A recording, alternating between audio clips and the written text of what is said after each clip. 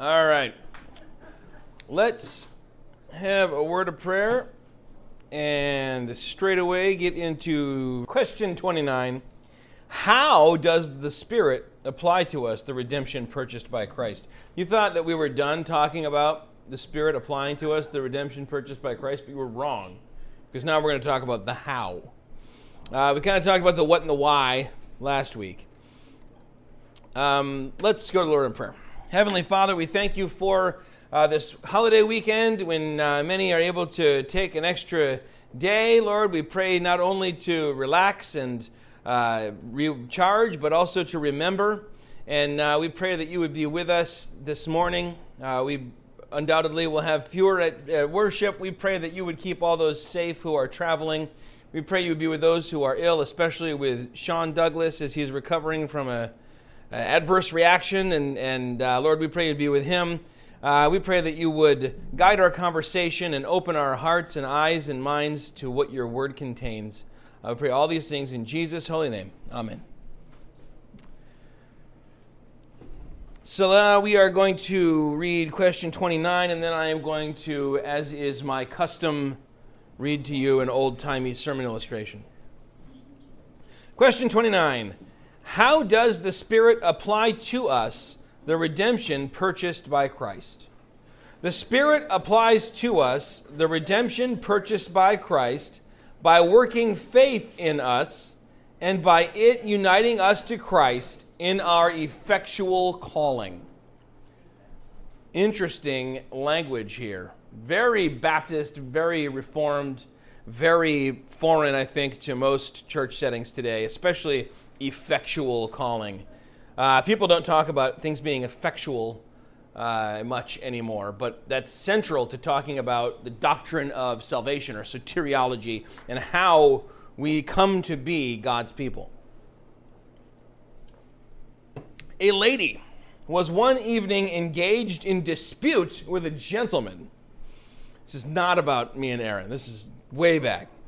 And argued so long and so violently in defense of the creature's being first in the matter of conversion to God, that to her surprise she perceived it was 1 o'clock in the morning.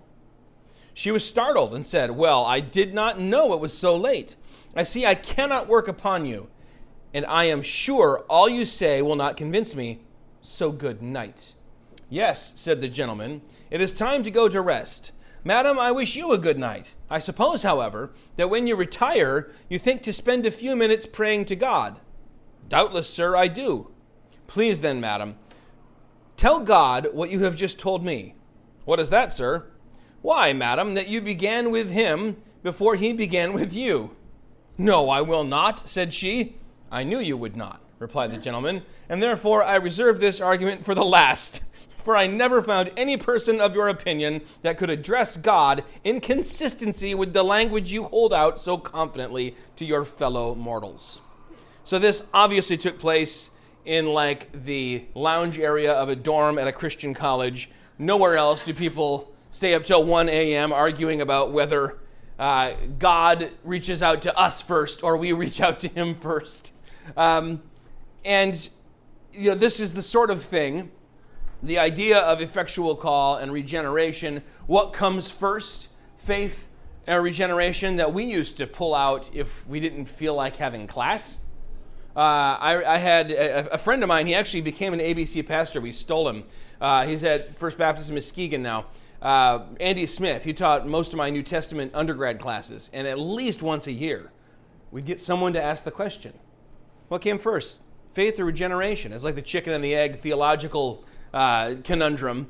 And he knew what we were doing, but he couldn't help himself. And he would get out the chalk and he would start and talking about how it must be that God first dealt with us before we dealt with him.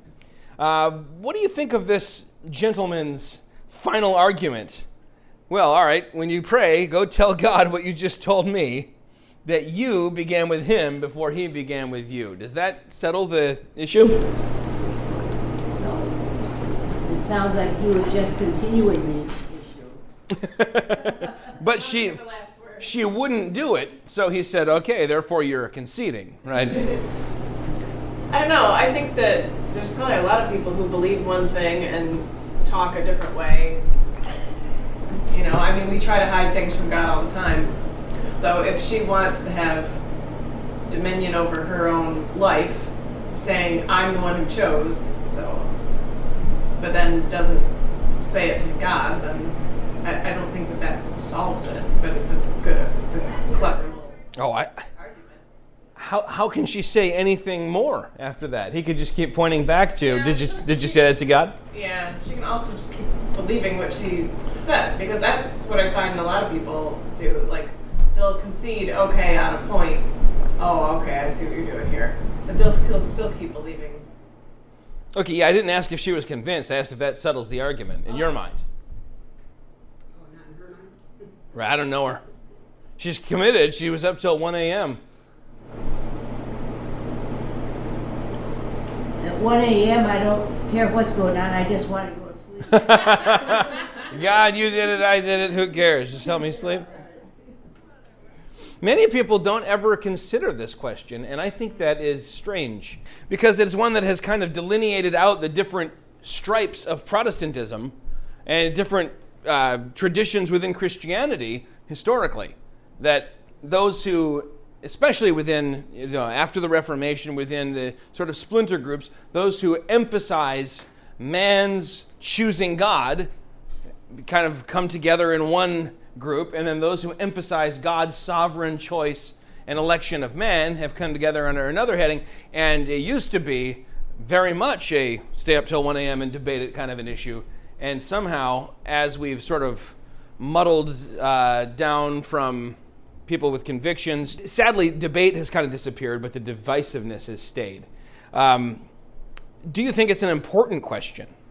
Or is it just good for derailing New Testament theology classes? I think it's important because you're saying whether or not you believe you have any sovereignty over your own life.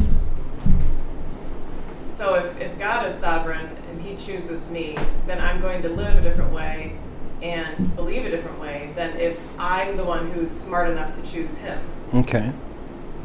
And then I would also keep control over all sorts of things in my life if I'm the one who is, the clever person who figured it out. You're like, yeah, I think I've got how to deal in this relationship in my life under wraps. I mean, I did figure out how to get my soul saved. Right. Okay, yeah, so there's that. What about just simply being in line with Scripture? While you were yet sinners, Christ died for you. We're going to look at a text. This actually fits very wonderfully, providentially, with the text this morning of Paul preaching in Philippi, in which case he preaches, they hear, and then there's this little statement, and the Lord opened the heart of Lydia in order to respond. The Lord opened her heart, and then she could respond. Her heart was closed, it was locked, it was dark, it was deceitful, and God opened it up. God took the heart of stone and gave her a heart of flesh. The regeneration then, that opening, precedes faith, which is also a gift from God. So it is an important question. Now, why is it that people are loath, especially if you just went into an average non-denominational church in America today and said, did God come out and choose you first, or did you reach out to him first? People are loath to say that it was God who chose them, even though, to me, that's the most comforting thing in the world. Why is that not really in vogue? I agree with Aaron, because if you are the one who chooses, then you can keep control of all sorts of things in your life. Okay. Hand over to God. Okay. I think people also don't want to think of God not choosing some people. Oh, there's that. Definitely. Yeah, God seems unfair. Yeah. Yeah, so it kind of... He can choose me, why doesn't he choose this other person? Right. And it's kind of like a weird backwards, like, it's weird that God chooses you regardless of your merit, has nothing to do with it, but people can start thinking, oh, well, he chose me because I'm better than him. Yeah, so our pride kind of poisons what should be just lifting up God's mercy and turns into a way to lift up the elect person, which is I mean, when you read where Paul's mind goes when he's writing sacred scripture, every time he thinks about the fact that God chose him, it's always to his own filth, his scubala, his being the chief of sinners, and then he returns praise to God. It's never, well, I was one of those, chosen few because I showed the most promise. Yeah, the most promise at killing God's people. So it's so often, I think, it has to do with, in a democratic society, it doesn't seem right that God would do this. And you go, well, wait a minute, what's so special about these people? What's odd is most people that I know who would fall on the other end, and this is, by the way, this is an intra-church debate. Both of these people are Christians in this illustration. This is not a salvation issue. And probably both have insight the other side needs to hear. But the person who would put themselves on the side of, no, I reached out to God, anything short of that, and God is being unjust, have no issue with God looking down and saying, well, there's a good 3 million people in the area of Ur of the Chaldees, but I choose that guy, that one guy.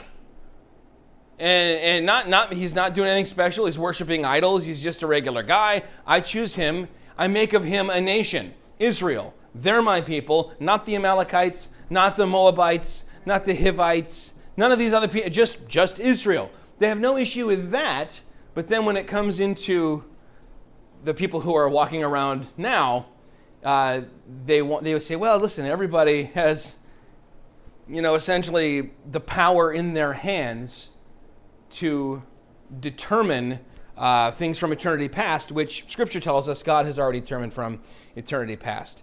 It's a very interesting situation. I think let's open the Scriptures rather than just talk in kind of theoretical terms. Someone open to Romans 8, starting with verse 9. Someone else to 1 John 5. And someone else to 1 Corinthians 6. Boom. That took you no time. That's why I counted it out real quick, because I flipped it over. Anybody have that Romans 8, 9 through 11?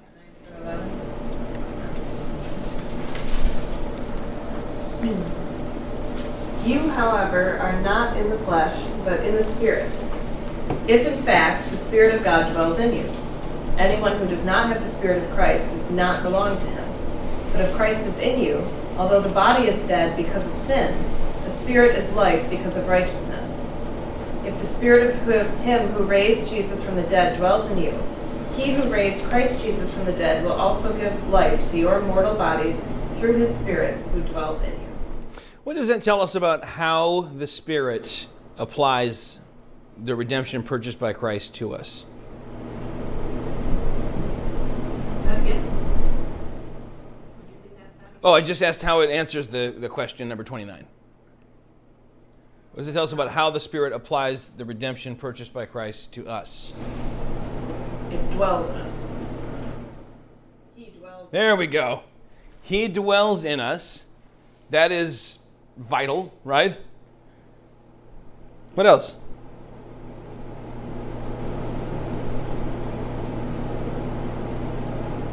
He works in us in a similar way as he raised Jesus from the dead. Right, so there's this resurrection power. It's by the Spirit that Christ is raised from the dead on the third day, and by that same Spirit that we are raised from spiritual death. So this is something unspeakably powerful. How about 1 John 5:12? I have it. He that hath the Son hath life, and he that hath not the Son of God hath not life. All right, that is the kind of basic statement of Christian doctrine that sadly is probably controversial today, but to us would be almost a no-brainer. And then 1 Corinthians 6:17. 6:17. It says, but he who unites himself with the Lord is one with him in spirit. What do you suppose that means? He who is joined to the Lord becomes one spirit with him. Unites himself to the Lord in spirit. See, and that sounds like something you do. Mm-hmm. But remember the context of that verse. Okay, what's the context, Roger? I believe Paul was addressing the sexual things that was going on in Corinth. Mm-hmm. And so how does the verse apply, and how does the context shine light on that? Well, he was talking about how the people was the sexual immorality and stuff going on in Corinth. So he was pointing out that you're kind of married to Christ. So you're united with him. You're one flesh with Christ. Right. And it's also in the context of Jesus saying the two become one flesh, affirming the teaching about marriage in Genesis 1. And so if we become one with a spouse in flesh, and by joining ourselves to Christ become one with him in spirit, then sexual immorality becomes this kind of double treason. And that's the primary teaching. But we also see something that has to do with how the Spirit works in us here, which is that we're joined to him spiritually at salvation. What kind of union is this? It's a marriage. Spiritual.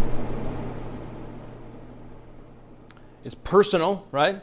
This is not, when we talk about merging spirit type thing, my mind starts going to like everything my parents were worried about, that the new age was creeping into the public schools in the 80s, right? Ooh, we're all going to join the global consciousness and leave our bodies and all this kind of stuff. We're not talking about that, not joining together in a union of persons.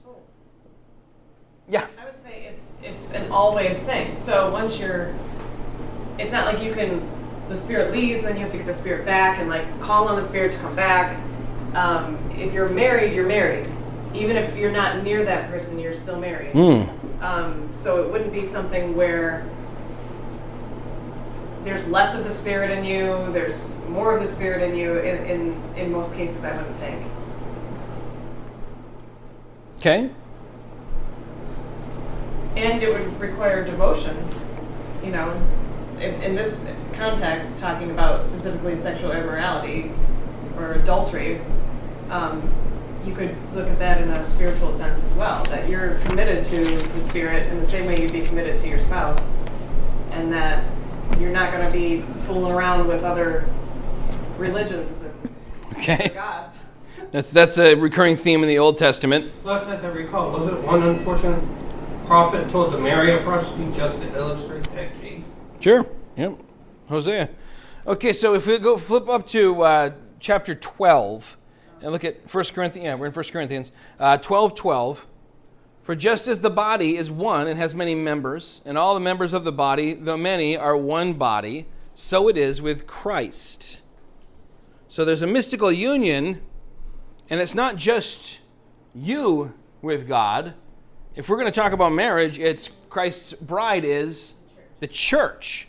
And so Christ is the head, we are the body, Christ is the bridegroom, we are the bride. And if you look at verse 27, now you are the body of Christ and individually members of it.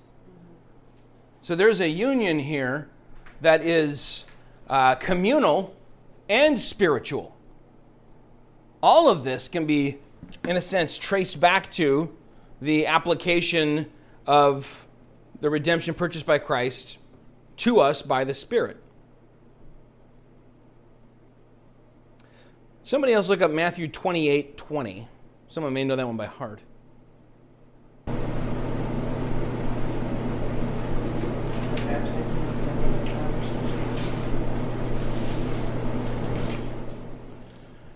As you're turning, let me say this. We're all limited by being humans. How can we then be united with Christ, who's ascended, right?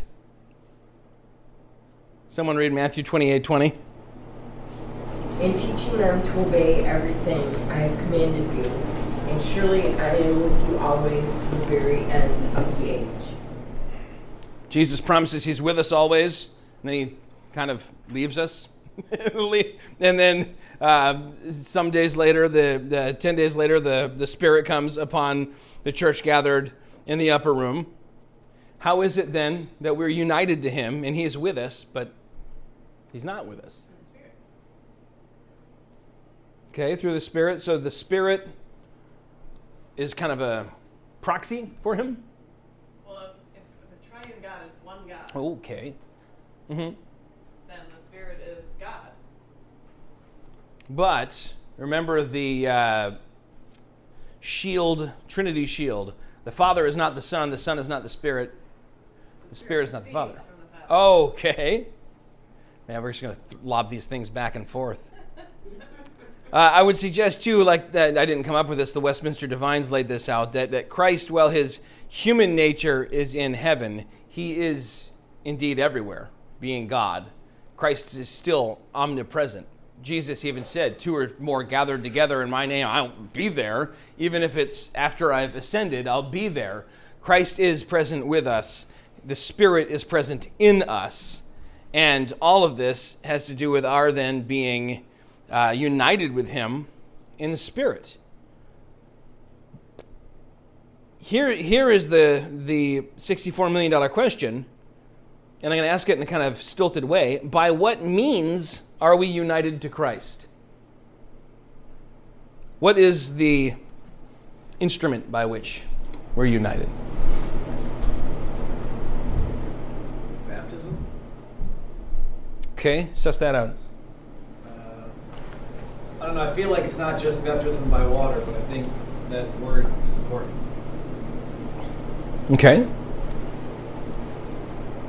That I think that we're sealed in the Spirit, right? So Ephesians 1:13-14. Yeah, in him you also, when you heard the word of truth, the gospel of your salvation, and believed in him, were sealed with the promised Holy Spirit, who is the guarantee of our inheritance until we acquire it to the praise of his glory. So I think that once you receive the gospel, you're sealed in the Holy Spirit. He's the guarantee of your inheritance. He's what connects you and seals you and sews you to Christ. I agree with both of those things, but both of those, as far as I read the scriptures, are kind of subsequent to being united to Christ. By what means are we united to Christ? So, like, if it's a lock, the seal of the Spirit and the physical manifestation of that in baptism are inside the room. But what's the key that turns the lock so they can enter the room? Faith. Yes, absolutely. Faith. Ephesians, you still open to Ephesians there, Alex? 3:17.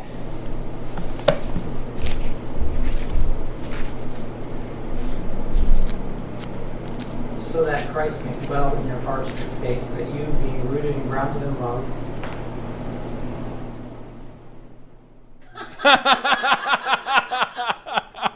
may have the strength to comprehend with all the saints that is the breadth and length and height and depth, and to know the love of Christ that surpasses knowledge, that you may be filled with all the fullness of God.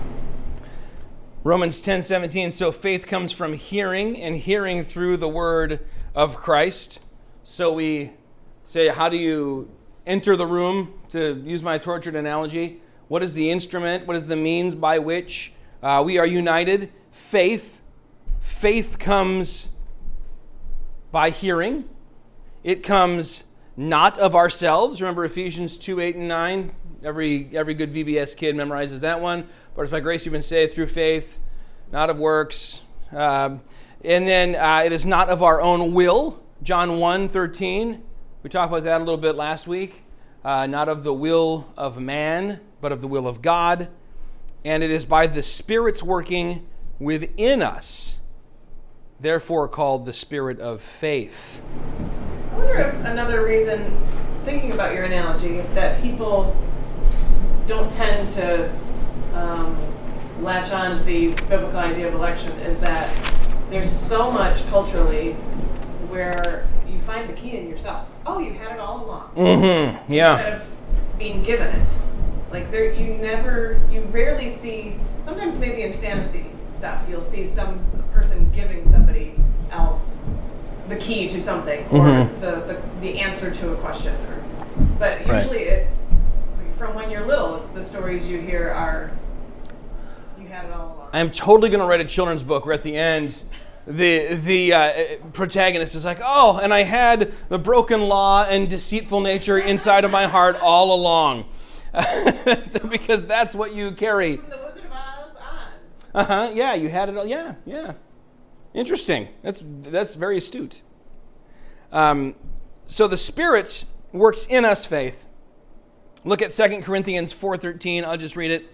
Since we have the same spirit of faith, according to what has been written, I believe, so I spoke. We also believe, and so also speak.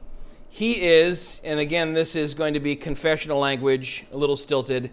He, the Spirit, is the principal and efficient cause of it. The spirit of faith. And so if you want to say, I'm so thankful for my faith, be thankful that God granted it to you and joined you up to him in the Spirit. Nothing less will work. Paul called it the immeasurable greatness of his power toward us who believe, according to the working of his great might, that he worked in Christ when he raised him from the dead and seated him at the right hand in heavenly places. That's from Ephesians 1.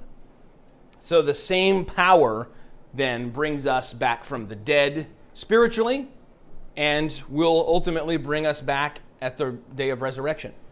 My question is, when we see spirit, like little s spirit, does that normally mean like an actor, like a thing that's acting, or is it like the essence of? Yeah, that's an interesting word. It's one of those where in the Hebrew and Greek, ruach and pneuma have almost identical semantic domains, which is really rare because the New Testament writers kind of just continue on with the notion from the Old Testament. And so it can mean anything from, kind of that which animates a being, like the spirit is inside the body and, the breath. It means breath, wind, spirit.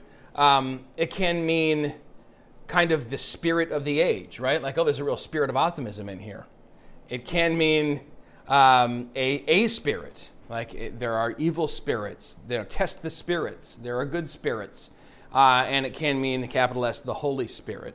So context is going to determine, and sometimes you'll even find where different Bible translators have clearly disagreed on which of those possible definitions, and probably some others, is intended.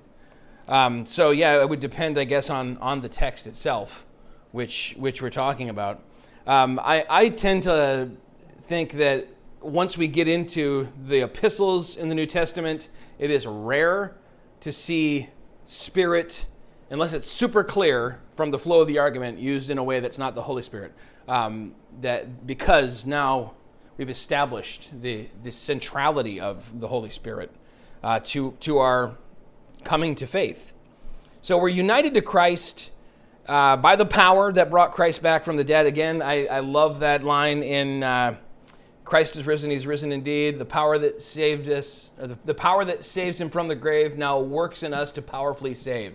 That same power, that same person of the Trinity, that same unstoppable God is at work in us. I watched, there's a corny thing on Netflix called A.D. Have you ever heard of this?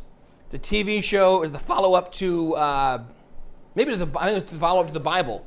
And it was made by the guy who made Survivor and stuff. Like him and his wife found Jesus and started making this stuff. And A.D. starts with the resurrection. Actually starts with the crucifixion. And it goes through kind of the book of Acts.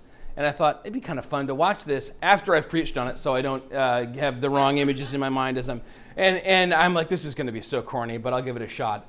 And I got crazy just chills and was super moved by it because they don't show too much. They don't have the ability, but the guards are all standing outside the grave, and there's a meteor coming down, burning through the sky, and they all kind of stand up and look, and then it lands, and there's this angel, and it's just this side of cheesy. It's a guy, huge guy with a sword, and he moves stone, and they show the light kind of bursting forth from the grave, and then they cut to another scene. And I'm like, oh my gosh, I'm standing. I was sitting a second ago. Like it was really good. The whole thing is that good. I would recommend checking it out. But that power that's just so drop your jaw, awe-inspiring, cause people to fall down and become like dead men, is the same power at work in us. And yet, we so often completely neglect the notion of the Spirit being in us, forget that we are, like we said last week, commanded, do not be drunk with wine, but be filled with the Spirit, that the Spirit gives us gifts that we're to exercise, that the Spirit's to give us words to speak in the moment when we need them, all of this stuff. It's the same Spirit that comes upon Samson, and he's like, well, I've got a jawbone, so you're all dead. And I mean, this is powerful stuff. I don't know how seriously we take it that we actually are indwelled with that same Spirit, or if we think of it as kind of a safer iteration, like a new version has been released, Spirit 2.0. We've kind of grinded off the sharp edges, and it's or maybe because now instead of being on one person, the king, and maybe a few others, prophets, the Spirit is within all of us, that it's diluted and there's not much going on. But that's not how God works. Being infinite and all-powerful, there's no limit to what the Spirit can and does do through us. Yeah, I think it's easy to believe that God is working through His Spirit really powerfully when you come to faith, especially if you have a time later in life, whether you've just come to faith or you've just kind of like realized, oh my gosh, I really believe all this. But then, it's harder like day to day to think about that. And I think that there's something in me that's more kind of academic and logical. And when we talk about the Father and the Son and a transaction and a debt that's paid and all this stuff, it all makes a lot. And when you get into talking about the Spirit, it seems like, in the words of Lord Business, a bunch of hippy-dippy baloney sometimes. I was challenged by Ed, my friend who used to pastor Olivet before he was retired. No, he retired. He chose to retire. That he talked to all of us as pastors, saying, "When's the last time you preached on the Holy Spirit, and why? Why? If it's been a long time, why? If it was been real recently, why?" And I was like, man, I really need to remember we don't serve a God who is two persons in one essence. Because the one person, I think the enemy would have us neglect thinking about and knowing as a reality in our everyday life is the one who indwells us and empowers us, by which Jesus himself did his miracles. So I think it's a really important thing, and it goes right back to the very beginning of our becoming his. From the very beginning, faith is the instrumental means, and faith comes, how? By the Spirit's working in us, therefore called the Spirit of faith. So, ever since the very beginning, he has ushered us into the presence of God by the Son, right? And now indwells us, empowers us, and we are like, not so much. I'll take care of what I say. I'll come up with clever things. I'll take care of what I do. I'll work only from my human strength and ingenuity and skills and ability. And it's almost like having a insane, unlimited, untapped energy resource, and instead just keep on burning coal and blackening the sky and having rolling blackouts because there's not enough. You know what I mean? Anyone have any thoughts on this? Am I the only one, or is this something you kind of feel and see in the church today as well? In at least a large swath of it, and probably the swath that an American Baptist church in the Midwest is firmly in the midst of. Well, I think also, so if I believe that the Holy Spirit indwells me, and I believed in that moment or whatever, that power is in me, but then I live the rest of my Christian life under my own power, where if I'm tempted, I feel like I have to do it all within my own power, and I'm not relying on God. or any number of things, like any difficulty in your life, you feel like you forget that it's not just you, you're not alone. Yeah. I think part of that is because it's like the language of it. It's like the Holy Spirit is in me, it's inside of me, like controlling me like a marionette or something. It's hard to sometimes remember that when you need to pull it into your forebrain, because we don't understand it very well. We can't understand it, I think. Yeah, it's mysterious stuff, so it's sometimes easier to just say, I don't feel like my brain's smoking today, so Like, later I'll think about that. To Cam about what does it mean to be in Jesus? Well, I guess it just means you're so close that it's like you're, in together one. And I think, wow, what does that really mean? It's It means that, remember we talked about being a seminal head? It means that he's our Father, and therefore what he's done, we've done in him. So when we were in Adam, he sinned, and we were in him because in, I guess, potential, we are inside of him. And then that was our Father, and now we're in Christ because we have a new Father. So closely follow Christ? So It seems like it's representative, but then yeah. something is more mysterious. Yeah. So we're not perhaps in Christ the same way the Spirit's in us. I remember spending a lot of time talking about prepositions when I was going through confirmation class. What is this in? What is within? What do they mean by this or that or on or? Lutheran Church, you were probably like, why in, with, and under? Oh yeah, we talked a lot about that. Yeah. Because our English words, you mean certain things, but then do you mean this by this or this by this? Yeah, and there's slightly different thrusts to in in Greek. And it seems like when you read scripture, you see multiple things. Like, so yeah, we're following Jesus, but he's also part of, we're married to Jesus, and we're all these different things. All, I think, illustrations to help us kind of get that big feel of like, what is our relationship with God? And we get hung up on, well, what about this particular thing? It's supposed to be, I think, a bigger picture. I think at the same time, when you're like a person of faith, you can see it too. If you don't try too hard, you can see, wow, that person's got a spirit. Really hardcore right now. You can tell what other people Just do. So you can observe it maybe easier than thinking about it. Yeah. Right, yeah, well, at Pentecost, they could all see the tongue of fire on someone else's head, but it was probably, do I have one?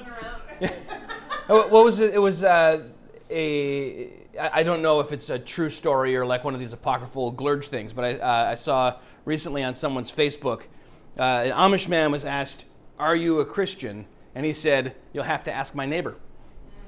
And maybe it's sort of true of the Spirit as well. We can think, oh, I'm super full of the Spirit, but that's going to bear fruit if He's indwelling us and we're filled with Him. Well, and I think that a lot of times it's clear that you can't see in your own life when you're working closely with the Spirit, because I know that oftentimes when you have the best feedback from people for sermons, you thought it bombed. And last week I thought I killed it. And nobody was like, good job, Pastor. I was like, fine. Yeah, but that's good. It reminds you that, and I mean, again, the Spirit opens the heart. Right. Spurgeon says, I mean, he heard amazing preaching week after week after week after week, not saved. One day, because it was raining heavily, he ducked into a different church, heard what he says is like the worst sermon he's ever heard, and was cut to the quick and wept and threw himself into the service of Christ and was born again. I mean, yeah. And a lot of very polished type preaching that says nothing anyway, right? It's just kind of reaffirms what your flesh wants to hear. And a lot of times people who have a lot of passion don't have great rhetoric. The Spirit is at work when the Spirit is at work. And Jesus said, how does this happen? To Nicodemus, what was his description? It's just like the wind. You know it blows. You can't see where it's coming from. You can't see where it's going. You feel it when it's here. And you're like, oh, there's wind. I can know that. Other than that, it's a mystery. And of course, the word Spirit also means wind. So it's an apt illustration. So, and maybe that also is why we, as very Western people, tend to back away. I want to ask one more, we'll get to that in a second, Roger, but I want to ask one more question. Is it possible that we back away from this because of the excesses of people that we know or have encountered who are very, very all about the Spirit? For example, the Toronto blessing or one of these things.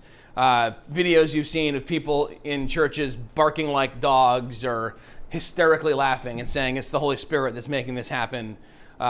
Traditions where things like slaying in the Spirit and all this stuff that's not found in Scripture has taken the place of the actual means of grace and sacraments that have been part of the faith once for all handed down to the saints. Do we look at that and go, I need to take 5 giant steps in this direction away from that so I don't fall into that error, so I'm not associated with that? I don't know if I've ever consciously thought that, but I'm sure subconsciously that's part of it. Okay. I mean, I grew up in a very, ordered house, and you just come from people who are not really emotive. Then when you see that, a lot of times you think that feels put on. Here's the thing, though, Aaron. You inherited that reaction through Lutheranism. Because one of Luther's biggest gripes was the enthusiasts. Enthusiast literally means spirit in you. So those who were kind of wonky about saying, look at how we manifest the Spirit, and there was chaos, Luther condemned that. And the Lutheran liturgy is very, just listen to Garrison Keillor a little bit, very staid, very formal. Not to say there's not true teaching about the Holy Spirit, or the Holy Spirit isn't present in those settings. Certainly, that's not what I'm saying. But so you've kind of inherited that overreaction, I think, maybe. I think, too, that the experience of being in church growing up was there. I think that there were definitely lots of times when I felt the Spirit there, but it was a lot quieter than a lot of those things that you just described. I mean, it wasn't, nobody was in the aisles, everybody was seated. Mm-hmm. But you can still experience the Spirit in a quieter way. Yeah, and remember, the Spirit, God was not in the fire. God was not in the earthquake. God was not in any of this huge stuff. He was in the still small voice. So certainly, we don't want to discount that as being the Holy Spirit either. That's certainly true. Yeah. Could this be one of those tensions that we keep talking about? Whether you overemphasize or underemphasize the Spirit, could that be one of those tensions that we need to wrestle with? Sure, yeah. And there is a tension there, I think, of the Spirit shines the light on Christ through his ministry and in his role in our salvation. And yet we say in our Nicene Creed, all Christians everywhere affirm, with the Father and the Son, he is worshipped and glorified. He's rightly worshipped. So we worship a triune God. What about when you sing songs that are directed toward the Holy Spirit? Does that strike you as strange? That's always the verse that's skipped. Right. Shorten a song. Yeah, what about a song that's not multiple verses about multiple persons of the Trinity, but primarily about the Holy Spirit, or addressed to? The one, surely the presence of the Lord is in this place. Mm-hmm. If you look around, you actually see the presence. You can see the people that believe that and just take it on in their presence. Like, it's not a tongue of fire, but it's close. Mm-hmm. Okay. What about Holy Spirit, you are welcome here? It's a song we've sang a few times. I have heard podcasters whose job it is to tear everything down that they don't agree with, a job given to them by them, have a field day with songs like that and that particular song. Like, you don't need to sing to the Holy Spirit. Praise Jesus with the kind of unction and oomph of the Holy Spirit. Who are they to say whether it's right or wrong? You'd have to have chapter and verse, right? I have a question. Well, I had a question, though, so I'm just waiting to see if there's any other answers to it. Everyone's like, well, now I know Roger has a question, so I don't. I would say that definitely, like when we first sang that, I didn't necessarily love it immediately, but it's a good reminder that something's happening in church. It's not just a bunch of people in a room listening. Like, God's there. And there's a few songs like that. Here we are, here I am to worship, that one, the sort of songs that set a tone for the beginning of worship. And that's, the Holy Spirit one is kind of one of those, I think, where you're remembering that it's not just, lunch is going to happen soon and you want to focus. I mean, that's a factor, but the Holy Spirit actually is the one who kind of reminds people that lunch is coming up and they're supposed to jingle their keys. Roger, what were you going to say? Is it just me, or is it we can't get to a single question in the catechism without running into a tension? I don't think it's just you. Yeah, no, good theology is always going to contain tensions, certainly. And that's because God is beyond our ability to comprehend completely. If I had a God that I fully understood, I was like, oh yeah, that makes perfect sense. I got it all figured out. I can jot it out in a few pages. Be a pagan. Yeah, right, exactly. Yeah, you'd have a God that was a reflection of you. How else would you understand so exhaustively this God unless, and you probably don't even understand yourself as well as people think they often understand God. So yeah, I think that the mystery aspect, the fact that the Spirit is not as well. No, let me say this: the fact that the Spirit is more active in ways that are harder for us to identify and analyze in our lives. I mean, you know what Christ is doing for you right now. He's sitting at the right hand of the Father making intercession. You know what he'll do next. He's going to come back and he's going to right every wrong. We know what so we can say, okay, that's predictable. The Spirit, though, and I think this is where we miss the beauty of it, is with us through the unpredictability of our lives. And so it's good that it's not a 3-step process. This is what the Holy Spirit always does. The Holy Spirit is indwelling us and empowering us to deal with. And we see this throughout the book of Acts as we've been studying it. Wherever they go, the Spirit is at work. And Paul doesn't know what he's going to encounter. Timothy doesn't know what they're going to encounter. The Spirit does and gives them what they need to deal with each and every obstacle.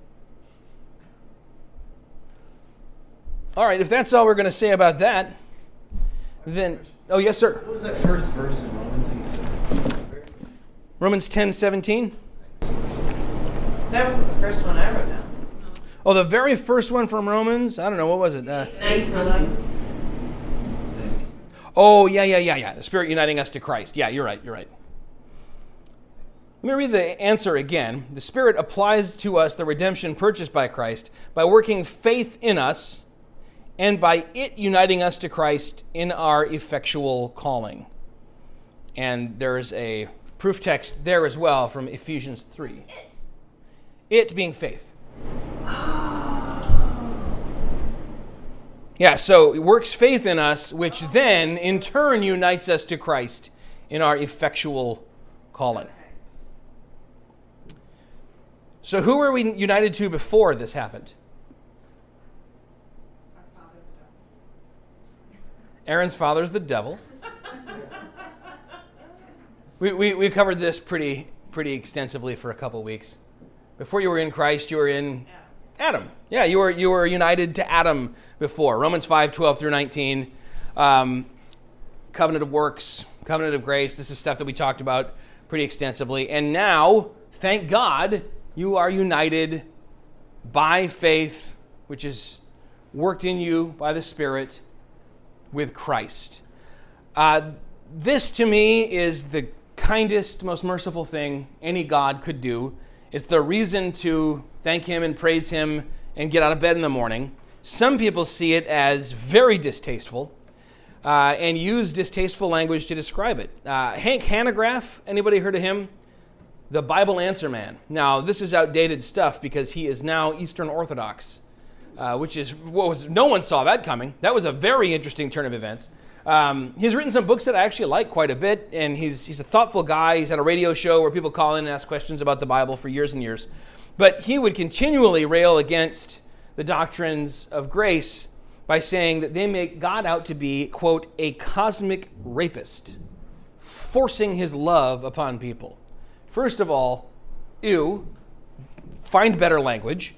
But what is wrong, apart from the just grossness of the statement, with the spirit behind it, in describing God as being this very pushy, like half-drunk frat boy who won't take no for an answer? Well, that's not love. Yes, exactly. What kind of love is modeled by our God? Starts with A, starts with alpha. Agape love, right? This is a word for love that was kind of obscure, and the Christians baptized it and revived it and said this will be essentially our word for the kind of self-giving love that Christ showed us, that Christ used to save us in his coming down and bearing our sins and dying on a tree. Agape love is not ever unwanted, oh, get off of me. Okay, this is the kind of self-giving love that always says, I will even die for you. And it's blasphemy to me to equate these two things. I don't know if he anymore gets on these tirades, because now he's on these things about his new Eastern Orthodoxy, and he's kind of defending his rep all the time. But there are many people who, whether or not they say that, that's kind of how they're tempted to view the notion that God came down in the person of Christ and reached out to us while we were yet sinners. Not with, hey, you want this?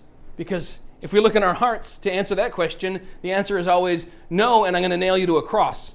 Rather, he came to say, I'm going to set you free from your sin, grant you faith, grant you repentance. And now you guys didn't even need to hear the sermon this morning, but I assume you'll stay anyway. So there's to suggest that God would be guilty of this sort of thing draws a false disjunction, so it's illogical. I mean, if I initiate love, it's beautiful. If we're watching, the movies where there's two teenagers and one of them's got like oxygen tubes and one of them initiates love, it makes us cry because we're so happy. But if God, who is omnipotent, initiates love, it's hideous. How does that work? Aaron and I love each other, but I totally initiated it. All right? If you watch a teen movie, the most beautiful girl in school, everyone loves her, someone chooses her, right? Is that gross now? Yeah. Or the most beautiful girl in school, but nobody knows because she has glasses and a ponytail, and then later on, somebody chooses her for what's inside, and she's like, surprise, I'm hot, right? But the fact is that all love is initiated by someone. And the love of God, who is eternal, was upon us from before the foundation of the earth. It couldn't be any other way because he's eternal and omnipotent. And it's great news that he has chosen to place his love upon us rather than to just leave us in our sins. Roger. I was thinking maybe the Spirit doesn't just unite us with Christ, but the Spirit also unites us with each other. Right, yeah, we mentioned us being a body and Christ being the head. Yeah, certainly that's the case. As far as Hanegraaff's charge, what would be your answer if someone said, that makes God sound like someone who's very creepy and aggressive, and if that's how God is, I want nothing to do with him? Think about the prodigal son. He was free to leave, and he did. Mm-hmm. Okay. So in life, is there some aspect where we are allowed to reject the gift that's given to us? Right, we're essentially guaranteed to reject it because our hearts are hardened, and because Romans 1, our hearts are deceitful, and so we're always going to want to do what the prodigal son did, which is give me my inheritance. I'm going to go make my own life, make my own way, be my own. And what happens when he's eating the pig pods? He comes to himself. A picture for us of what the Holy Spirit does in opening the eyes of the blind spirit, in unshackling us from our sin. You're free, you have free will as a sinner before you come to Christ to do and choose whatever you want. It's just that because your heart is deceitful above all and desperately wicked, what you'll want, I can predict 10 times out of 10, is going to be something on some level sinful and self-serving and self-glorifying, rather than penitent and God-glorifying. I think with somebody who had that argument, I would want to reframe it to a different analogy. Like, because you had mentioned, being freed from bondage, being freed from slavery. That kind of love wouldn't be rejected. Nobody would be like, no, thanks. Yeah. Fine. Yeah, I'm going to free you from this. Creepy much? I didn't ask you to free me from this. I think that you have to recognize the state, like the actual state that you're in, before you're saved, and before you're going to think of it as something that you want. We all think we're the prettiest girl at the dance, and God's lucky that we chose him. Right. When in reality, like Roger reminded us, we're Gomer, right? We're that picture we read of in Amos, the baby abandoned and kind of retching and dying. That was in Elijah. Elijah's not a book of the Bible. So if this is good news, we have to remember God could simply have honored our decision, which we already made in Adam, and then we reaffirmed with all of our sins in our lives, and we would all go into a Christless eternity, and no one could be charged with any wrongdoing, much less God, only us. I remember hearing that, and I don't think this is true, I think this comes from somewhere else, but it was attributed to D.L. Moody. He said, I do believe in election. The election is God has cast one vote for your soul, the devil has cast one vote for your soul, and you get the deciding vote. And there is the election. And we'll see with each person how the outcome is. And then the Russians interfere and everything. It's a big mess. But what is wrong with that view? Well, it's a different use of the term election. Right. He's being clever on purpose by purposely equivocating. What's wrong with the view apart from the clever turn of phrase? You've already cast your vote, and it's always going to be for... You cast your vote in Adam. Yeah, and you chose your father, the devil. You chose Adam. You chose sin. You cast your vote again as soon as you had the core strength to actually carry out sins. As soon as you were old enough to reject the evil and choose the good, you rejected the good and chose the evil. We all know that we all did it. And beyond that, if it was I who chose God with the deciding vote, and everyone, we had the victory party, and I got up and gave the acceptance speech and everything, who gets the glory for that? Who then actually saved me? Yeah, Christ was very central and involved because he made the payment, but I did the thing that separates me from my unbelieving brothers and sisters. There's something special inside me that made me go that extra mile, that made me make the right choice. I get the glory, at least some percentage of it. And if that's the case, it's not grace. If it's even 1%, my works, my will, it's not all of grace. Does that make sense? In fact, somebody flip over to Ephesians if you would, and it's time to go. Somebody real quick flip to Ephesians and read 2:4-7, especially with a view to 5. This is what leads up to that famous Ephesians 2:8-9. For you are saved by grace through faith, not of yourself, or as a gift of God, not of works, lest any man should boast.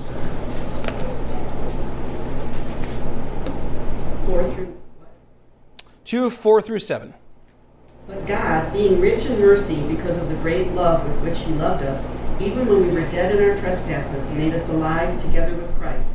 By grace you have been saved, and raised us up with him, and seated us with him in the heavenly places in Christ Jesus, so that in the coming ages he might show the immeasurable riches of his grace in kindness toward us in Christ Jesus. That kind of says it all, doesn't it? We're going to unpack that for a few weeks, and about 15 times in the course of that, we would be moved to just absolute awe at the riches of the mercy of our God. That he, while we were dead in our sins, while we were yet his enemies, said, I won't just come and offer an olive branch and say, look, let's start over, guys. I created you and I wanted to have a better relationship than this. But no, I'll come and allow you to kill me. And then I'll rise again. Wow. That is some kind of Savior we have. And the way that that payment is applied to us is by the working of faith in us by the Holy Spirit, and faith uniting us to Christ in our effectual calling. We'll talk more about that term effectual calling next week, so certainly don't miss, because that's everybody's bag, right? Effectual calling. Let's go to the Lord in prayer. Heavenly Father, we thank you for the greatness of the riches of your mercy. We are so humbled that you, while we were yet sinners, while we were yet prodigals, while we were running away from you and simultaneously cursing your name, would come and become a curse by being hung on a tree. Would be, while you were sinless, become sin and despised and rejected, and even your Father turning his face away. Lord, we thank you so much that you would endure that for us. We pray that you would remind us day by day that we are not our own. We were bought with a price, that we were brought to your throne of grace by the working of the Spirit in us, and that we by faith are united to you. What good news. And Lord, we pray that we would not live as if we are united still to Adam or are somehow free agents on our own, but Lord, would live lives of people who have been, by a work of the Spirit, united once again to our God. In your holy name we pray. Amen.